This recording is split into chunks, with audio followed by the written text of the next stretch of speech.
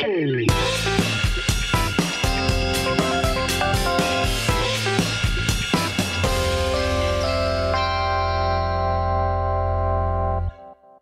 everyone, and welcome to a very, very special episode of Sports Weekly. I know we say that almost every week, but this one is truly special.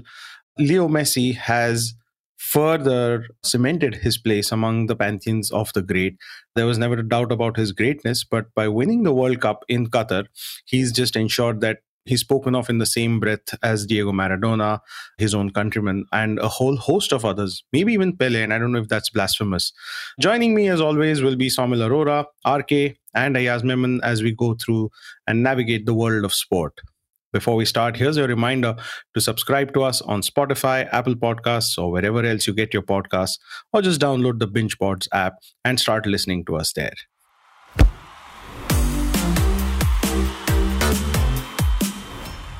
Before we get into the details of it, how many of us had called Argentina at the start of the tournament? I mean, we've been talking about this for a while, but I think there was only one, right? I fell flat on my face. I picked England, and, well, it's a mistake I know I'll do again. RK, what was your pick? Mine was Netherlands. Look, I mean, let's be honest about it. A huge thumbs up to Somil. Well done to him. So he spoke about how deep the squad is and how Scaloni has brought the squad together, and the winning run that he spoke about, stood with Argentina even after that defeat against Saudi Arabia when the qualification to the next stage of the tournament was really in doubt. So well done, to be honest, Somil. But having said that, I'll tell you still, Somil, Netherlands could have done the job. They almost came close. So I still think I backed a decent horse. Coulda, shoulda, woulda. Well, that's how it goes. Over to you, Somil. Take a deep breath in and relax. Has it all calmed down? I doubt it has. Because this quite literally, I think, can only be described as one of the greatest football games in history. Where else would you see such drama apart from live sport? When Argentina went 2-0 up, you could just see the energy with which they were playing, like a bunch of terriers running around a really quiet cat. And France looked hapless, but that's the beauty of live sport. You can never count anybody out. And comment the hour, comment the man, because Kylian Mbappe really turned that game around. And he may look like the person who completely engineered the turnaround, but you've also got to give a word to Kingsley Coman, who brought up all the energy and was critical to that second goal that France scored eventually. But today, let's start off with France, because we should give a word to them, right? After the performance that they've done, you cannot neglect it. Sure, the focus will always be on Messi, and we should get to him in a second, but this was sporting spirit at its finest. When you're 2-0 down in a World Cup final, when you look dejected, when you look lost, how do you come back in and get yourself back in the game and take it to the end of extra time to penalties? Kingsley Coman, Kylian Mbappe, Kolo Muani, these players were just absolutely critical. And this is what football is all about. This is what live sport is all about. This is where you've got to dig down deep and get the best out of yourself. And that was exactly what made this game that much better. And you've got to feel for Kylian Mbappe. Scoring a World Cup hat-trick, World Cup final hat-trick. First time in ages, first time in forever, actually. I think since Sir Geoff Hurst in 1966 that something like this has happened. And still, you end up losing the final. How do you console a 23-year-old man after something like that? Yes, he is a 23-year-old World Cup winner nonetheless. He's a 23-year-old who's earning multi-million dollars every single year. Yes. But still, it's only a 23-year-old. This is going to hurt hard. But what a team performance by France at the end of the day. Once we saw the likes of Camavinga also come in, they completely transformed the game. And the sporting spirit that we all look for was present. But to the winners, to Argentina, it's enough to make millions of grown people cry. The story of Messi finally getting complete. But this is not just about Messi. Think about that country. Think about what they've been through over the years. Think about what football represents to them. If you've seen the videos of Buenos Aires after the World Cup win, you know exactly what I'm talking about. Hundreds of thousands of people on the street celebrating it like it was their win, because it was their win. This is what sport does to you. And I know the headlines will always be about Messi, and for sure we should get to him in a second, but the likes of Rodrigo de Paul, the likes of Enzo Fernandez, the likes of Angel Di Maria, the likes of Julian Fernandez, and let's not forget, in the penalty shootout, Emiliano Martinez, the Golden Glove winner of this tournament, who should could and maybe would have been the player of the tournament had there not been a more greater emotional story with Messi around. These players really created that squad and constructed something beautiful. As I said in the preview, it was like they played for Messi. And I love what Alan Smith said on the commentary. He said, every single player is going for an 8 out of 10 performance. And that is what wins you a World Cup final. But this was the perfect game of football. Even after that, at the 80th minute, they looked over and done with. Remarkably, they ran over France. Maybe they could have been 3-4-0 up, but nobody cares about those missed chances. What we care about is the human emotion and the way it returned and the way they were able to gather themselves back in the extra time. That was what football is all about. And the calmness with which they executed the penalty shootout, especially Emiliano Martinez. For me, that makes him the player of the tournament. Every single time you can depend on that goalkeeper. And yes, for sure, he might look cocky, he might look arrogant, he might have that stupid celebration, but he gets the job done. And he was able to soak up so much pressure for one man, for Lionel Messi. At last, what can we say? It's the perfect career, isn't it? He's played over 1,000 games. He scored over 750 goals. He's got hundreds and hundreds of assists in the meantime. He's won everything that there is to win. So far, barring that one little trophy, and it now feels complete. And let's not go down that greatest of all time discussion. I think this is not the moment for it. What we should do is sit down and appreciate that we're getting to see magic on a football field. And comment the arc, comment the main men, Mbappe and Messi delivering. As I mentioned earlier, you cannot console Mbappe, but for Messi, I wouldn't say the end, but a fairy tale way to call it off. He said he wants to play for Argentina even more with that World Cup winners badge, and he's absolutely earned it. This is a perfect career. Well, how else can you call it? He's won La Liga, he's won the UCL, the Super Cup, the French title as well, the French Cup, the World Cup, the Copa America. Wow, this feels like a legend finally coming up to it. And it was always meant to be. It was always meant to be. Sure, you can look at the penalties, you can look at the decisions and maybe bat an eyelid at that about the inconsistency in the decision making. And yes, that did eventually happen. But I don't think France could feel hard done by eventually because they fought their way back in. They made their luck. They worked hard for it. And it was 3-3 at the end. So I think it really evened out. What mattered was the pressure moment. And let's not forget, for someone like Tchouaméni, this may be a hard moment for someone so young to miss a penalty, but let's not stone them verbally. It's a tough thing and it takes courage to get up there and to take part in a penalty shootout. But what I really have to say is it's a brave thing to be a part of a World Cup final. The French players will know that. They'll learn. But how do you console Mbappe? At the end of the day, though, a fairy tale is complete. Argentina are champions. It's like it was always meant to be. It's like it was the perfect game of football, wasn't it? Did you catch the whole game? Oh, absolutely. Absolutely. Just a stunning game of football. I mean, to be honest, the first half, I was like, what is happening really? I mean, France was never in the game. They looked extremely lazy, probably the effect of the virus that people are talking about, and all sorts of things that were just going through my mind. And then up until the 80th minute, there was absolutely nothing in the game. So much so that I think Argentina took the foot off the accelerator. They just started to play defensively, tried to hold the ball. And all of a sudden, a couple of goals, and it then came to light. And here we are sitting and talking about this being probably one of the greatest ever games in the history of football.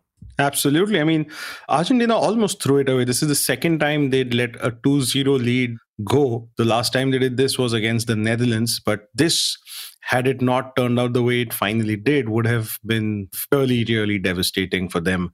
Ayaz, what do you think? I think you were one of the few early on, maybe a couple of weeks ago when we were on the show, to say that it's either Argentina or Brazil. I think you leaned in towards Brazil more. Remind me? I was leaning heavily towards Brazil.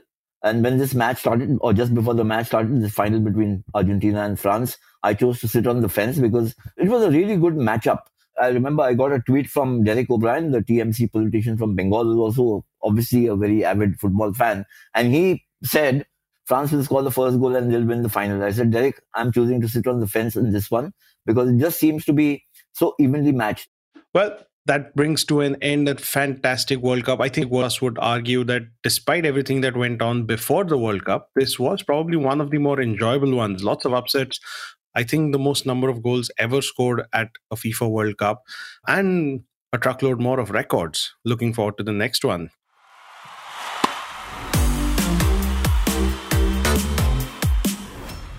But while that happened, the world kept turning. Cricket is back. And when I say the world kept turning, Australia continued its dominance at the Gabba after that little blip from about a year ago when India finally beat them at the Gabba. RK, the 2-day test, I think everyone says the beauty of cricket, isn't it? When it happens outside India, but in India, it's just shameful wickets. And I know there's a lot of debate going on around this. I just thought this was a ridiculous waste of time. You might as well have played a couple of T20s. I'm with you on this. I think there are different words that are used when we play cricket at different parts of the world. If it's Australia, if it's the Gabba, we say it's challenging conditions. If it had been in Ahmedabad on a turning track, people would have called it dust bowls, outrageous, very poor pitch. I just want to look at the ratings that the ICC gives for this particular track, to be honest. Look, I think even the likes of Dean Elgar kind of smiled when we spoke about sporting wickets within quotes. Look, I'm all for great competition between the bat and the ball. I'm all for it. But I do not understand how it becomes competition only when it's a seaming track. And it doesn't become a competition when it tends to turn a bit more than usual. So that's my only question always. Look, I mean, yes, ideally you would want a great test match. Yes, it was great bit of fast bowling. The ball moved a lot. There was a bit of a resistance from the South Africans as well, especially in that first innings after being down 4 wickets. But honestly, if I'm strictly going by the pitch, what's wrong in dishing out turning tracks in Ahmedabad when I look at such pitches at the Gabba? I'm completely with you. Real double standards, according to me. Yeah, and just to talk about the match itself, the Australian batsmen themselves struggled big time. Barely a lead of 50 runs in the first innings, and to chase down 35, they lost 4 wickets. Ayaz, have you seen a worse pitch? Well, I mean, there have been occasions when teams have been bowled out for 42 and 36. So, I mean, it's not just the score. The paltry score is one aspect. The other is, as Arki mentioned, that, what is good for the goose should also be good for the gander, isn't it? I mean, Australians also have come to India and complained and cribbed about pitches that they've got here.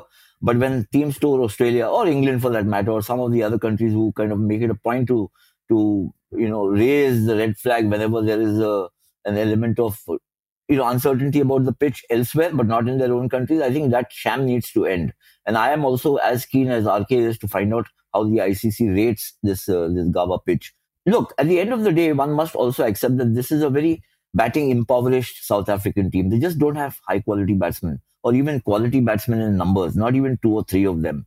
Take away a Dean Elgar or, maybe 1 or 2 others. I don't think they have batting heft at all. They've got bowling heft, and which is such a shame because it could be a very competitive series. Just a reminder that Australia are number 1 in the World Test Championship ranking and South Africa were number 2 or still are. So if we had a competitive match, maybe an upset, the whole drama around the WTC would have become so much more exciting and fascinating. But that looks now not to be, because I can't see the South African team beating Australia and Australia with the kind of batting resources they have. I mean, Australia have to play diabolically badly to lose to this South African team. Much as I would, I think that South Africa had some fantastic bowlers, Rabada being one of them, Nortje, also Hansen. It looks like it's going to be a no contest between South Africa and Australia, which is a pity because Test cricket, everybody claims all over the world, whether it's the big players or the ICC or the respective cricket boards, how much they want to support and succor Test cricket. But if you have pitches like these or what we got at the Gabba, it's unlikely that, we have a 2-day match, it becomes farcical. It's not Test cricket at all. And if the pitch is really the reason, and not to absolve South Africa's problems with their batting, it's just that, as it emerges to me, the talent pool is very shallow, especially in the batting. To look for players to replace guys of the caliber of an AB de Villiers or a Hashim Amla or a Graham Smith or leave aside a Jacques Kallis is not an overnight job. It means that, your systems, the infrastructure there, the grassroots level development and across various age groups has to be, 15, 20 years in the making, really solidly worked on. Only then can you get those kind of players. RK, just coming back to you here for a second. Looking at the Australian team composition, just the top order, their batting seems to be struggling. Do you see David Warner continuing in the Boxing Day Test match? I mean, look, it's going to be a difficult decision in the sense that I think when I look at David Warner, yes, he hasn't been doing all right. I completely buy that. But I'm also thinking if the way he has approached it in the very recent past has got something to do with what has happened off the field. Look, I think at some level, he was probably hoping that he'll be the captain of the Australian cricket team in some format or the other. Then there was this whole aspect of him coming out in the open and saying that he almost suggested that it was a bit of a sham, the way things happened, and he did not want to pursue it any further because he felt that certain sections were dragging his family into it, and therefore he just completely moved on from his hopes of ever being an Australian captain because he didn't think, or according to him, he didn't think that he was getting a fair deal in the review.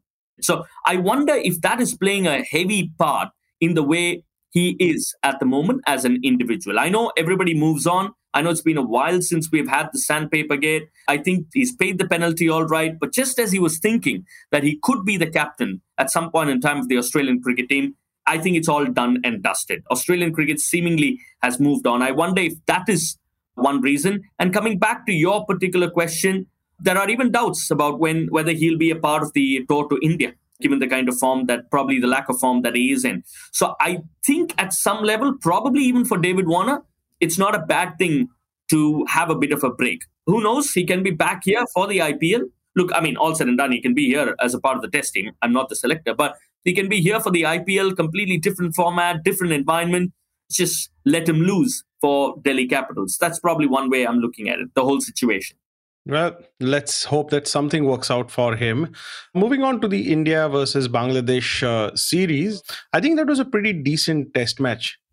Bangladesh not usually known to cover themselves in glory in a lot of these situations. And to be honest, they let India off the hook a couple of times, and their own batting was, well, a usual implosion, if you ask me. But they did put up a bit of a fight. It wasn't really the worst test match I've seen in a very long time. Ayaz, do you think Bangladesh can and should do more? They seem to have found a new star with a debut centurion now.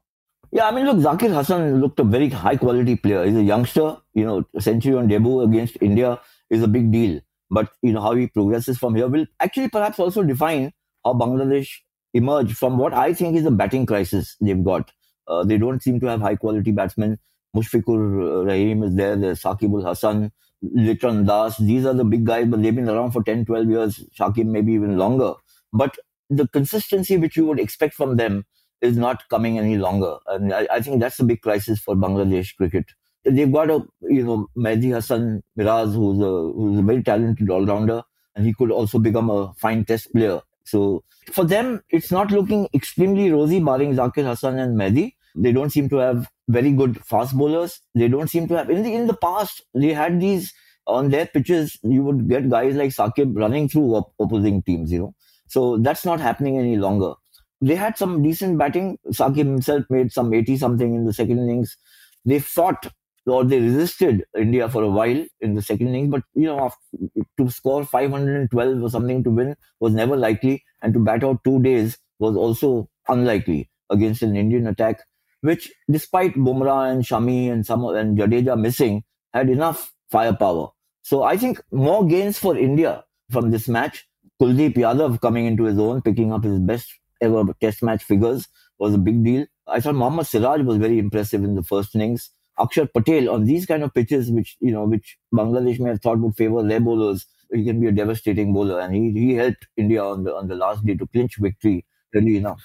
RK, just looking ahead a little bit, we have Australia visiting very soon, and this is a team that seems decent on paper, but like Ayaz just mentioned, Shami, Bumrah, Jadeja may be ready to come back. Who loses their spot? Is Ashwin safe? Is Kuldeep safe? Is Akshar safe? Ashwin should be safe in India. I think he's a match winner. Look, I mean, obviously things didn't go according to plan. In Bangladesh, I know a lot of people, even on Twitter, have been talking about the line, the lengths and whatnot and stuff. Look, I mean, give him a break. At the end of the day, I think the biggest plus for India is Kuldeep's performance. I think sometimes when we look at somebody's performance, it's almost at the expense of somebody else not performing up to the mark. Let's be honest. If I were to look at it that way, I think Ashwin's performance with the bat really helped. Team India in the test match. So it really depends on the way you look at it. I know he's there primarily as a bowler, but I think Ashwin is fantastic. There is no two ways about it. One of the biggest match winners Indian test cricket has ever had, probably. and you look at also his contributions with the bat. But I think just going back to the point of Jasprit Bumrah, going back to the point of Ravindra Jadeja, look, these two are people who are coming at the back of an injury. Jadeja was supposed to have been a part of this team in Bangladesh, but obviously he's not deemed fit enough to play in the test match. Bumrah is again coming at the back of an injury. So we'll be curious to see how he goes, because test match rigor is a completely different ball game altogether. So are you willing to go in with two players who are just coming at the back of an injury, unless you are absolutely 100% not too sure how you're going to look at that? But particularly with respect to Ashwin, I don't see a reason why he should be dropped in India.